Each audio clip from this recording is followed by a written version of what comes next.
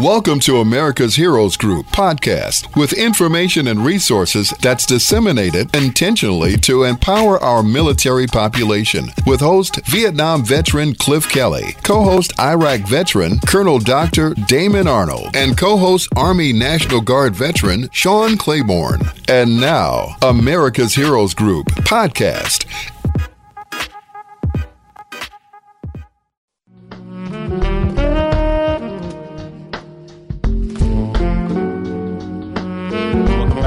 Heroes Group, our roundtable Mental Health Matters with our partner, NAMI Contra Costa.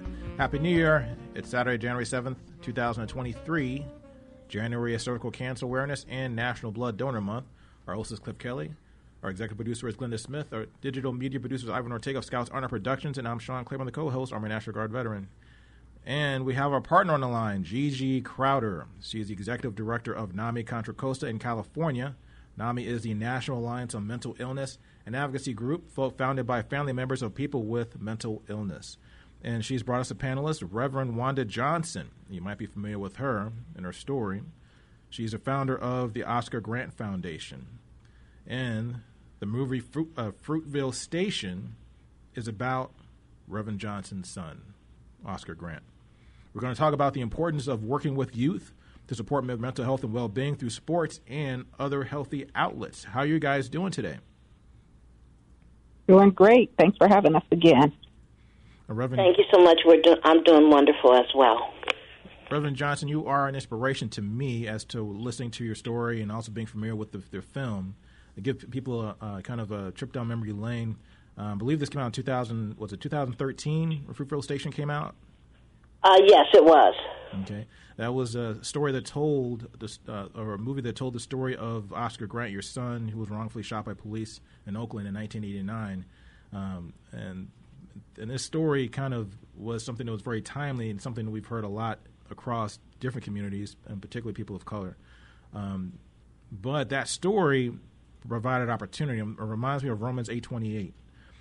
The story provided opportunity because something great came out of it. You took that horrible event and made something out of that event. You created this foundation in his memory. But then also even the movie itself launched the careers of Michael B. Jordan, who played Oscar Grant, and Octavia Spencer, who played you in the movie. That is correct. Wow. So tell us about the foundation. And then also give us a kind of an idea of the mission of what you do through the Oscar Grant Foundation. So the Oscar Grant Foundation was founded after Oscar was killed, and we was working to bridge the gap between law enforcement and people of color, brown and black, because we are targeted at a higher rate. And we have implemented some programs, and one of the programs that we don't talk about enough, and we really have raised our voices, dealing with the mental health. After my son's friends watched him on that platform, they watched him plead for his life. They watched him be shot and tell the officer, "You shot me." They were traumatized after that. And many people don't realize we often used to use the term PTSD with military people. But people don't realize that when you see something tragic as that, it changes your life forever. And I watched my son's friends, his brothers, as what I call them, go through the mental health challenges that they faced after the death of my son. And so we're really working a lot more with Gigi, trying to help bring that awareness to our communities. And so we do life after loss sessions, what we call it, by way of Zoom, discussing the effects of losing a loved one and living after that. For many people, some people don't recover after they lose a loved one, especially in that type of magnitude. And I know for me, it was very, very hard for me, facing all kind of different emotions after the loss of my son. So we have a tutoring program where we tutor our youth. We have an AAU basketball team. We have a scholarship program. So our activities are targeted, the majority of them, to our youth, but realizing that as adults, too, we need that as well. And so we have our Healing Hurt and Hearts program, where we work to bring families from all over the country. In February, we're bringing mothers from all over the country to the Oakland, California area, where we host a weekend gala, where Gigi will be one of the facilitators, speaking to the mothers regarding mental health and living after the loss of their child being, brutally killed and murdered by those who are hired to protect and serve. And so during that Saturday, we'll have Gigi, as she is one of the facilitators, and then that evening we'll have a gala, a black tie affair, colors gold and blue, that will encourage the crowd, that would help fundraise for our upcoming year, to be able to give the scholarships out, to be able to fund the AAU basketball team and all the other programs that we have. Wow. Thank you. So how challenging is that to tie all these things together, and are you finding it that people are kind of understanding the mission, understanding what needs to change in the communities to make our communities safer and more equitable?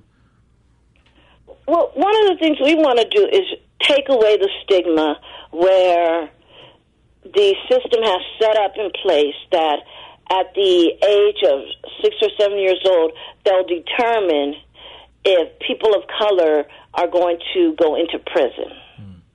And so trying to provide the resources that our youth need and the outlets that they need will help to reverse the way the system already is depicting those that will go to prison. And so I think it has, for us in the foundation, it has become necessary for us to do that, because we've seen too many lives unnecessarily killed. And so bringing the education as well to them regarding police stops and regarding that they're created to do more than what our society says that they could do, and having these outlets for them to do it, we're seeing the success of our youth change that stigma that has been said and go to college and graduate from college and be successful as they come out of college. And so we're determined to keep doing that and to provide even greater help to our communities to ensure that our youth have the access that they need to be successful in the society. And how do you attack PTSD directly? I heard you talk about giving education and knowledge, and also I hear you saying that basically having a different vision, shifting a person's vision away from what is basically being shaped in your mind from your environment. So after Oscar was killed, the problem that we really don't talk about is our young men and our young women, what they see. And being able to identify with someone who can relate to them helps them to be able to express more how they're feeling. If, for example, if one of Oscar's friends, and they did go to a counselor at one time, went to that counselor, and that counselor was able to somewhat identify with them of the traumatic situation that they faced, we believe that it would have helped them more. And because they weren't having the people that they could identify with, they chose other measures to try to soothe the hurt and the pain that they was going through. From that, the mental health portion of it, the mental sickness actually opened up in a couple of my nephews. So now they are facing the mental challenges that they did not face before until after Oscar's death. And so being able to have Gigi as the expert, she come in and share and to utilize the resources that NAMI provides has helped us to educate and helped us to share with others the importance of getting mental health checks, the importance of being able to reach someone you can identify, the importance of being able to have the support groups that NAMI has, and to be able to get on those support groups and to be able to have that outlet to express the very things that you're going through or that the family member is going through. And how to get people, particularly kids, to recognize, because a lot of times their minds are still developing. They haven't really, they might think they know everything, but they don't. How do you get them to recognize that they might need to get counseling, they might need to get help, they might need to participate in some of the programs that you provide through the Oscar Grant Foundation? So one of the things that we do is we have an AAU basketball team. And on that team, on one of the teams, there was a young man who was contemplating suicide. And so we thought it was very, very important to talk about that, to remind our youth that they have an outlet. They can come to any of us. They could text any of us, and that we would support them in whatever way that we can to make sure that they have the help, the support, not the judgment, not the looked upon, but the help and the support and the love that they need when they feel that they are in some kind of crisis. And so I have one youth that I deal with that actually is my grandson, and his father faces a mental health challenge, and so I have the opportunity to work with him and to share with them during those challenging times on the different things that he could do and what not to do during those times, because each person case is differently, and each person has to be handled differently when they're facing the mental health challenge that they may be facing. So, for instance, you may need someone to come very passionate, very loving. You know, I may need someone to come with a little stronger voice, right?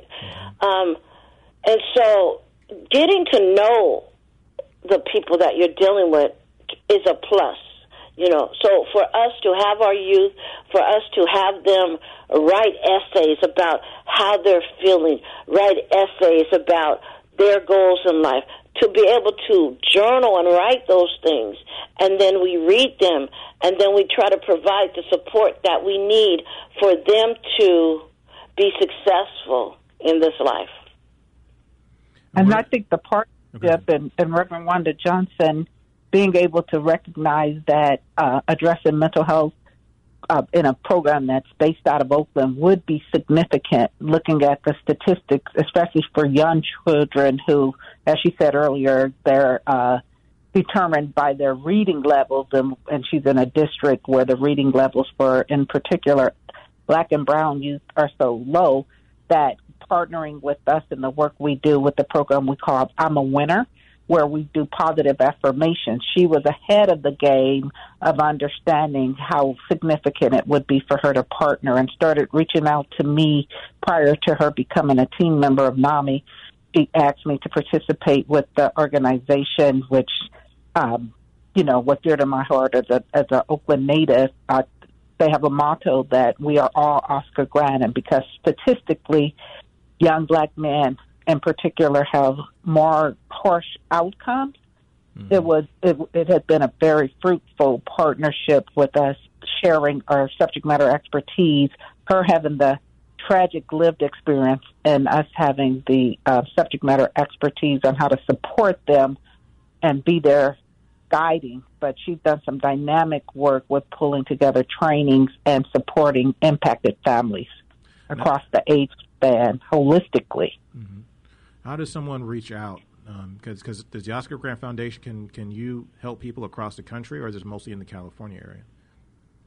No, they could reach out, and we would provide them with a resource. If NAMI is in that area, we would give them the information that they can go to NAMI. Because we recognize that we can't help everybody all over the world, but we will do whatever we can to provide the resources for them to be able to get the support in whatever area they are in. And then can you give us the contact information real quick? The website?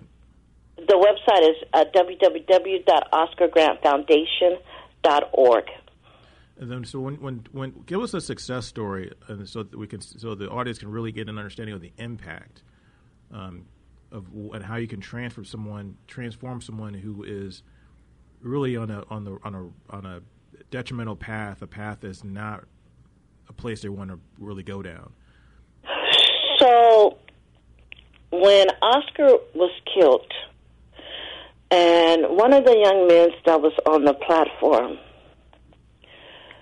started trying to self-medicating off of whatever substance you may think of. And it was really, really getting very bad. The individual had to end up going into being committed for 5150, I believe it is, being observed for 72 hours. I think he had to end up staying there, contemplating, and thinking about taking, his own life. We began to talk to this individual and support this individual and have meetings, not with just him, but some of the other people that were on the platform, providing that outlet for them to talk, providing that outlet for him to cry, providing that outlet for him to know that trauma is real and that it can take you into those spaces. And so from that, getting that help and being that support system to him and walking him through the process of where he can go and how there was alternative outlets that he can utilize. From that, he got the treatment that he needed, and he was able to successfully get a job. And it was funny because the job that he was offered was almost related to where he was at when Oscar was killed. And so he called me, and he was like, should I take it? I said, you take the job, and you're going to be okay. And you just call your auntie if you have any issues, if you need to talk, any time of the night. And he took it, and he's been successful at doing and working since then. So we are definitely grateful for that. Wow. Then, so when you went through this experience, you lost your son, and then you're hoping that, that it's not going to be the worst that it could possibly be, and ends up being the worst that it could possibly be, because you hope that his life could be salvaged, but unfortunately he passes. How did you stay strong through that when something like that will just wreck a person's psyche, wreck a person's ability to really continue in this? And when you lose your son, you lose your child, how did you get the strength to continue and not just do that, but to get stronger and make something beautiful out of something that was so tragic and horrible? I think part of the way that I got stronger was the prayers of the community. When I was at my lowest place for a while, because I am the one who instructed Oscar to take BART, And I had to get past that first, because I was saying, oh, if I would have just let him drove, maybe he would be here. And I had to get work on my mind, my heart, letting me know that it wasn't my fault of what happened to him. That's what I had to really tackle first. And so being able to overcome the guilt of feeling like if I wouldn't have allowed him to take part, if I wouldn't have told him to take part, he might have still been here. I had to work through that first. And then as I began to pray and cry and just receive the prayers from others and the encouragement from others, that began to help me to lift up some. But then when I began to see it happening all over and nothing was being really done, no one was being held accountable, it began to say and show me that it's bigger than just Oscar.